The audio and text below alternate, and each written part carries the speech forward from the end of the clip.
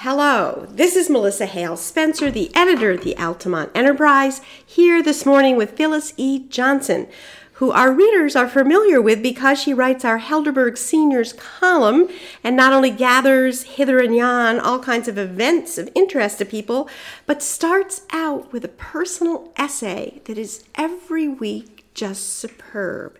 I met Phyllis in a very unusual way. She was a reader of our paper, and I had done a couple of stories on two elderly sisters who had taken in too many cats into their very small trailer where they lived, and of course were arrested, and the cats were taken away, and they weren't allowed to have any more cats. And Phyllis took it upon herself, not knowing these ladies or me, to come into the newspaper with a box for these two women, and in it were little stuffed cats so that they could have comfort and maybe keep it in their pocket and not miss their cats so much. So welcome, Phyllis. Thank you. And I would just like to hear about your life a little bit from the beginning. Where did you grow up? Where are you from?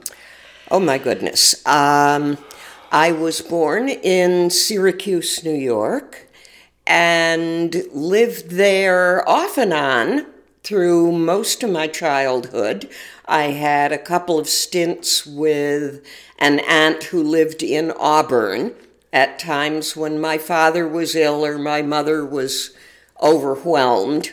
I moved to the Capital District in the late 70s, I think it was, to take a job with the New York State Coalition for Health and Welfare, which was a provider and recipient coalition, so it included groups like Redistribute America, which was a radical welfare rights group, and other organizations like the Council of Catholic Charities Directors, all brought together in the same room to try to agree on policies and tactics for making life better for the poverty community, people who needed some help here and there. And I moved into an old farmhouse in Duanesburg, mostly because I knew so little about the Capital District. I was looking through the paper for a place I could afford to live and called up and said, well, this sounds lovely. It's only, whatever it was, $175 a month. And they said, well, do you know where Duanesburg is? And I said, no. Is it towards Boston or Buffalo?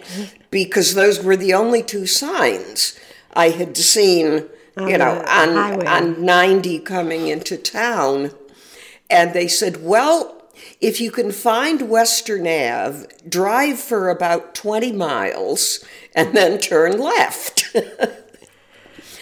And that was my first experience living on a farm and having sweet corn growing 20 feet outside my back door and having to help when the calves got out. And herding calves is a lot like herding cats. They don't know enough yet to be in a herd. All they know is, I'm loose, and I can run, and I can do whatever I want. So they all run in different directions. After that, I moved into Albany, but I had fallen in love with the country. And pretty much as soon as possible, and with one of those Jim Apco County maps, I moved to beautiful downtown South Bern. So you've been there for a long time. That was early 80s, and I was there till 96, when, for some reason, change became possible, and I ran away to New Orleans for close to 10 years. And what did you do there? Oh, well, not on the list of jobs I gave you. Just to let people know, Phyllis has provided me with a typed out list of 25 different jobs. Oh, but she was least. very clear that your life is not your job. So we're hearing about the life that weaves together these jobs. So New Orleans, what happened there? Well, let's see. In terms of jobs, I worked as the token white girl in an employment program, again, for low-income people. There was job skills training and then placement in jobs. And, of course, this is unofficially. Officially, I was one of the employment counselors, and my job was to do outreach with employers. Given that everybody else in the agency was black, and I knew the director, we both knew I was the token white girl, and I could be the liaison with the largely white, older male business community to arrange for job placements for people in the program. And I did some grants writing for them. When I left that job, I became Community Relations Director for the New Orleans Public Library System, which was just wonderful. Because you're a reader. I know that from your columns. Oh, I have a button at home that says, "My idea of heaven is a library with dim sum service." Just to curl up in a corner and have someone come by periodically with little trays of bite-sized Chinese things to eat that sounds like my idea of heaven. So being paid to be in a library and promote library programs was just absolutely wonderful. At the same time that I was in New Orleans, I had been volunteering with the Red Cross. I had been a Red Cross National Disaster Volunteer for a number of years, and went to work at the Red Cross to help with the latest hurricane, which I think back then was Hurricane Danny.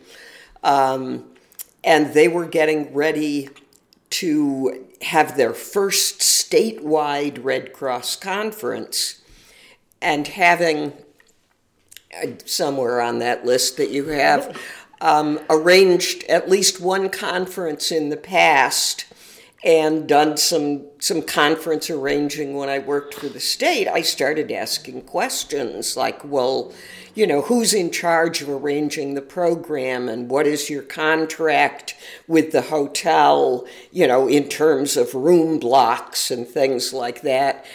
And I got met with these rather quizzical, somewhat blank looks, like contract, room blocks.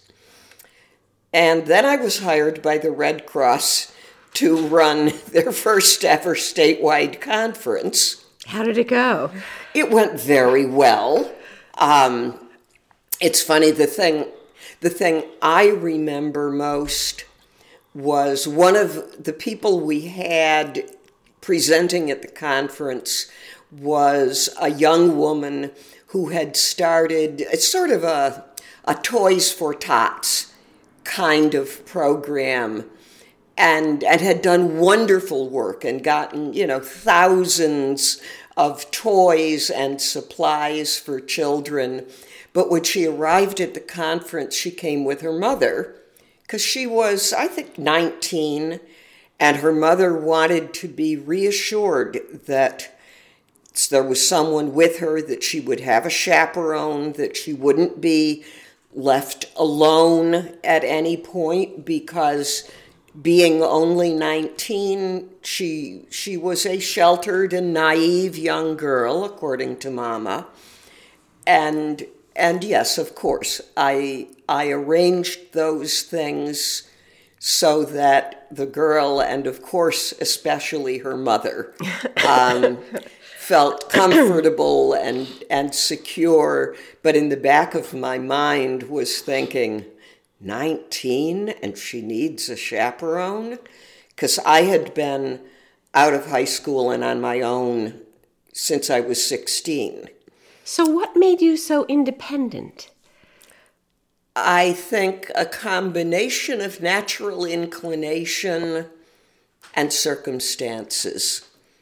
When I was very little, we lived in the city of Syracuse, and I was allowed to walk as far as the corner, but I wasn't allowed to cross streets yet by myself.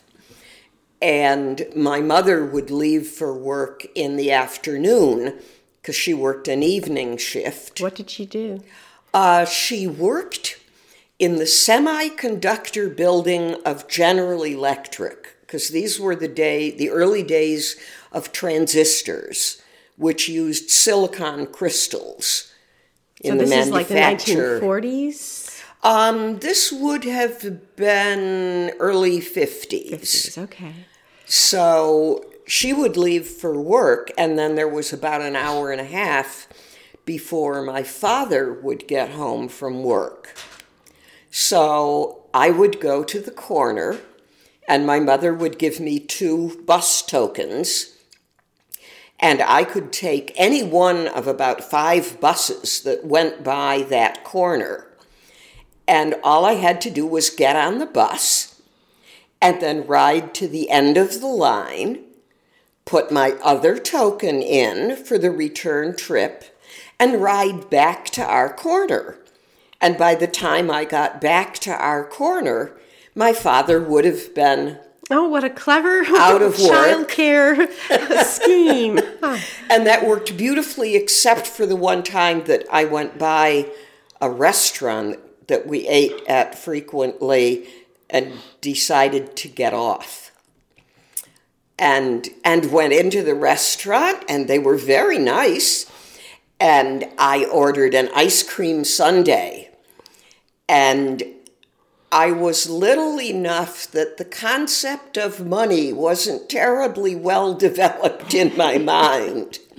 And I think they needed, something like 35 cents for the ice cream sundae, which of course I didn't have. I had my little red pocketbook with maybe a couple of pennies and a nickel in it, the 3 pieces of change that you give to the little girl so she has something in her purse. Yeah. Somehow, and I'm not quite sure how, they managed to get a hold of my father, who came and picked me up and explained that getting off the bus halfway through the trip was not the world's best idea. But I was, as I said, that seemed perfectly normal to me. I mean, partly because I was a little kid, and partly because then, as now, everything new and different is almost by definition wonderful and exciting. So is this what's made you so peripatetic? I mean, different places, different jobs, different... Yes, and the belief, basically, that I could do anything. It wasn't probably till preteen teenager that I started picking up any of the contemporary culture, what girls are supposed to do or not. I mean, I was outraged that I wasn't allowed to take shop in school. Oh, because Because in those days, girls took home ec, boys took shop. And that made no sense to me. And I saw no reason why.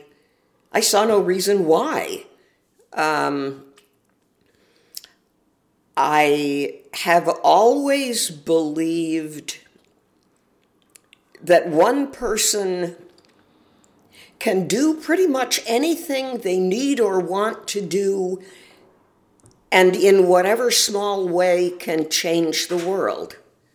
I learned that very young. When I was 6 or maybe 7, I overheard my parents talking. Now, my father worked as a clerk at City Hall and was quite ill. He had bronchial asthma and emphysema. And I overheard my parents talking and my father saying they were going to transfer him to an old building that the city owned, and how his doctor had said if they transferred him to that building, it would likely kill him because of all of the dust and fumes and everything in the old building. So the next day when I got home from school, and I was a latchkey kid before there were latchkey kids, so I looked up the number and I called City Hall. And I said, "I'd like to speak to the commissioner, please." And the operator, the lady who answered the phone, said, "Now, do you mean the commissioner of Parks and Recreation, dear?" Because most little children, would be those that interested in the did call park. City Hall, wanted to know when the ice skating rink would open or something like that. And I said, and I'm getting more scared by the minute, of course, and I said, "No, I want to talk to Ray Dodge, the Commissioner of Public Works." And I guess because the commissioner didn't get a lot of calls from 6-year-old little girls, the operator put me right through, and I explained how I had heard my parents talking, and my daddy said if he got transferred to that other building, it would kill him. And I wanted Mr. Dodge to not transfer my daddy because I didn't want my daddy to die. And he asked me a question that absolutely outraged me. He said, "Did your daddy tell you to call me?" I said, "No. If my daddy knew I called, he'd spank me," which was the worst thing I could think of in my 6-year-old brain. And he said he would look into it. He would see what he could do. And a couple of days later, of course, my daddy got home from work and said, "Phyllis, did you call the Commissioner of Public Works?" And now I'm really scared. It's like, gulp. "Yes, I did. I did because I heard you talking and I didn't want you to die."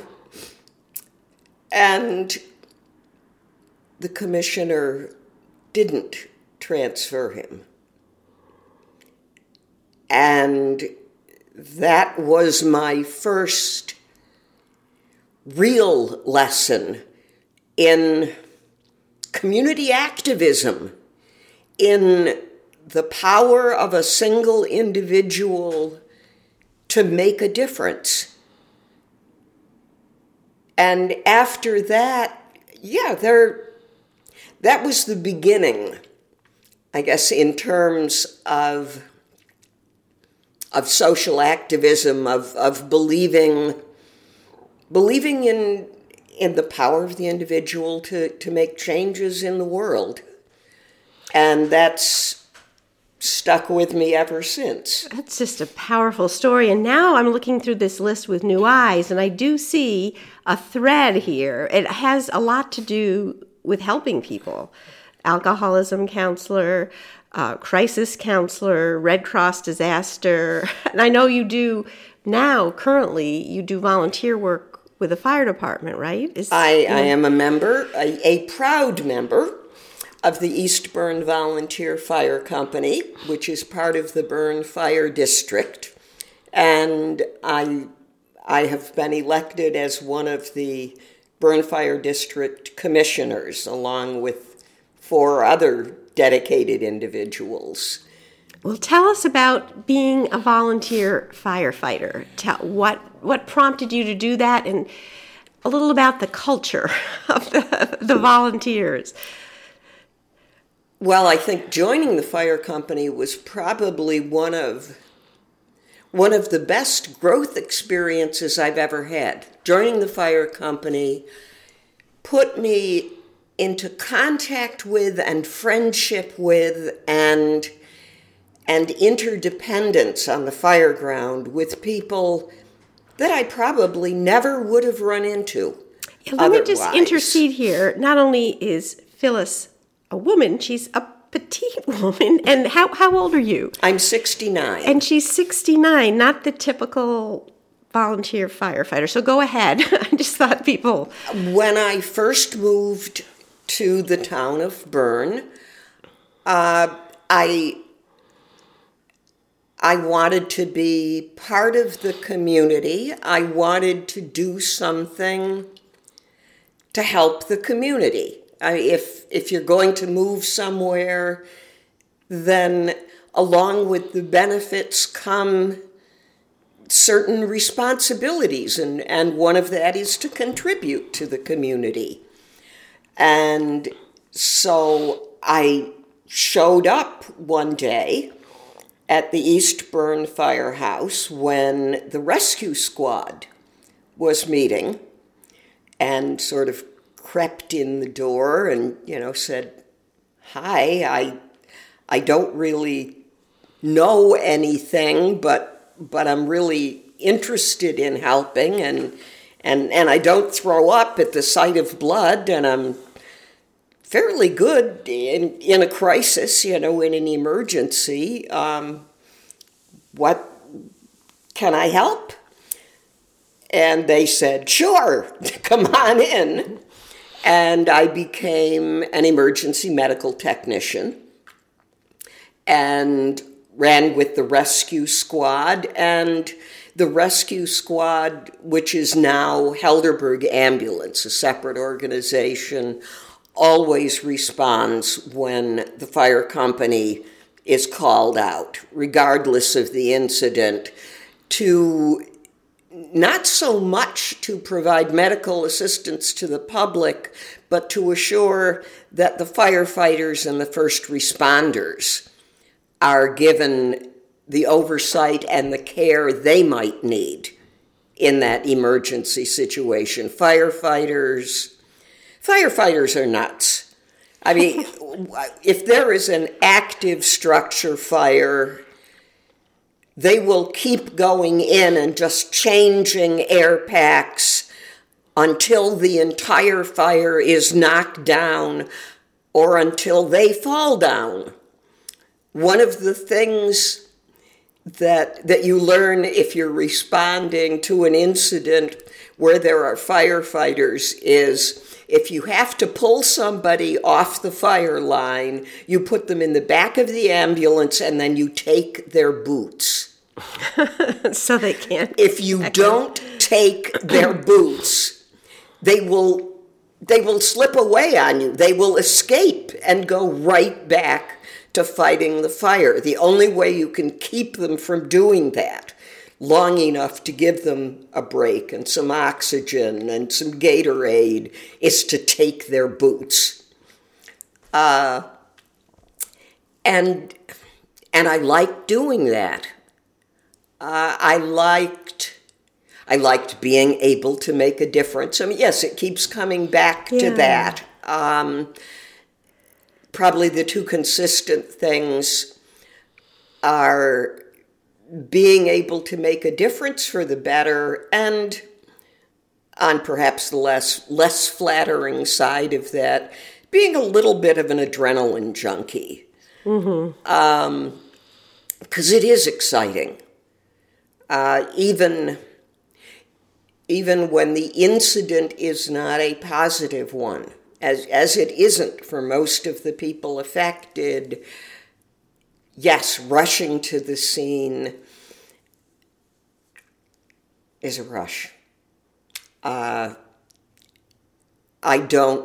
suspect that's a trend among first responders. I've seen some psychological studies that imply that first responders tend to want to be take charge people and and set the tone for whatever they're involved in. And I liked being able to be someone that could listen to the people affected by whatever the incident is.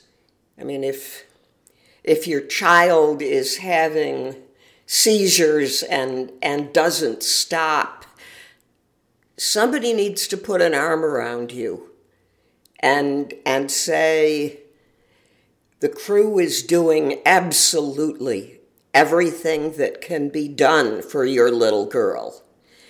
And we're taking her to the hospital. You can come along in the back of the ambulance if you want to. And it's going to be all right as much as we can make it all right. And just to be there for people. And that, I think, in some ways can provide as much help as the actual physical hands-on part of things. So you're talking about the whole psychological part Yes. of comfort. Well, I'd also like to hear about how you became a writer, and I should let our listeners know, when Phyllis submits her column, I can't wait to read it every week, and it really doesn't need any editing. You know, it comes in straight from the heart and without any grammatical problems or wandering sentences, and I just wonder both how you became a writer and how you write your columns. Well, you have something to do with that. Okay, as background, yes, spelling and writing always came easily to me. I just wrote what sounded right and was fortunate enough that usually that was right. I've always loved books and words. Words are amazing playthings. You can create worlds with words. And books were always my best friends. No matter what was going on in my life, books were always there for me. They would always do what they said they would do. I had written government plans and reports and papers in school and some grants writing, which is sort of persuasive writing. And people had told me I was a good writer. I even sold a couple of articles to a national magazine years ago. But I wasn't quite confident enough to believe that I was really that good. I mean, I had such a respect for the printed word. I was always a little scared of the idea of putting my words out there for people to react to. I mean, I wasn't willing to risk the potential bad feedback. You know, what if I'm not as good as people say I am? And the people who were saying that were people who knew me. So time passes. I end up on the board of a senior citizens lunch program, Helderberg Senior Services. And we're having a board meeting and talking about getting the lunch program started and saying, well, how are we going to let people know that we're doing this? And I said, well, gee, I've done public relations for the Red Cross. I can write a press release. You know, that's fairly easy. I'm sure if I call the paper, they would agree to put in the menu for next week's senior lunch. You know, that's community news. And I called the editor of the paper, you, Melissa, and of course you did say, well, yes, sure, we'd be glad to put the senior lunch menu into the paper. And we did that for several weeks, and then I would start putting in a few things about the Hilltown Seniors' upcoming trips or the shopping bus. And then there came a week when there just wasn't anything going on. And I thought, well, yeah, I could just put in the menu, but that's boring. There ought to be a little more meat to it. So I just essentially ran off at the mouth for 300 or 400 words and submitted it to the paper and got a call from the editor. The editor of the paper. I mean, a professional writer, someone who has spent her career writing and judging writing, who said, I loved what you wrote. You loved what I wrote? I get goosebumps. I mean, even now, thinking about it, you mean I'm really okay as a writer? Wow. And that was the beginning. You were the one that gave me enough confidence to then try it again and write something else. And then maybe to vary what I wrote about. I could write about silly things that amused me, or I could write about more serious things, questions that wander through my mind, like why don't we speak cat? Or who is the devil's advocate, actually? And each thing I wrote got positive feedback. And you're the reason I'm a writer. My goodness.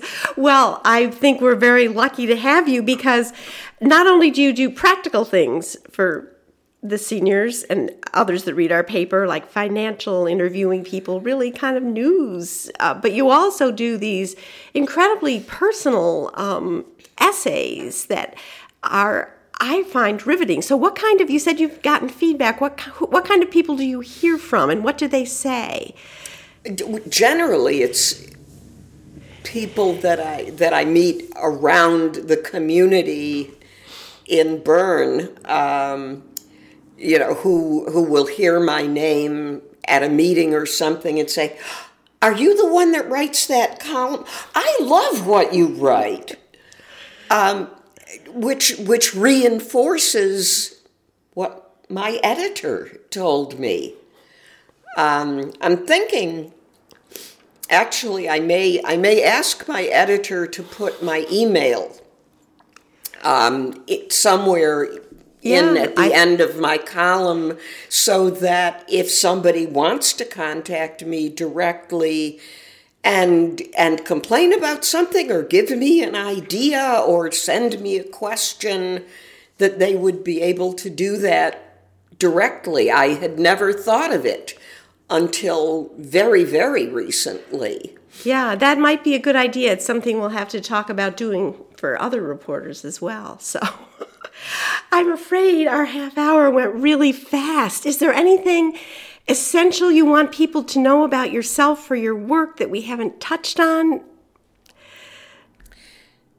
Whatever you can do, it is absolutely essential that you do it.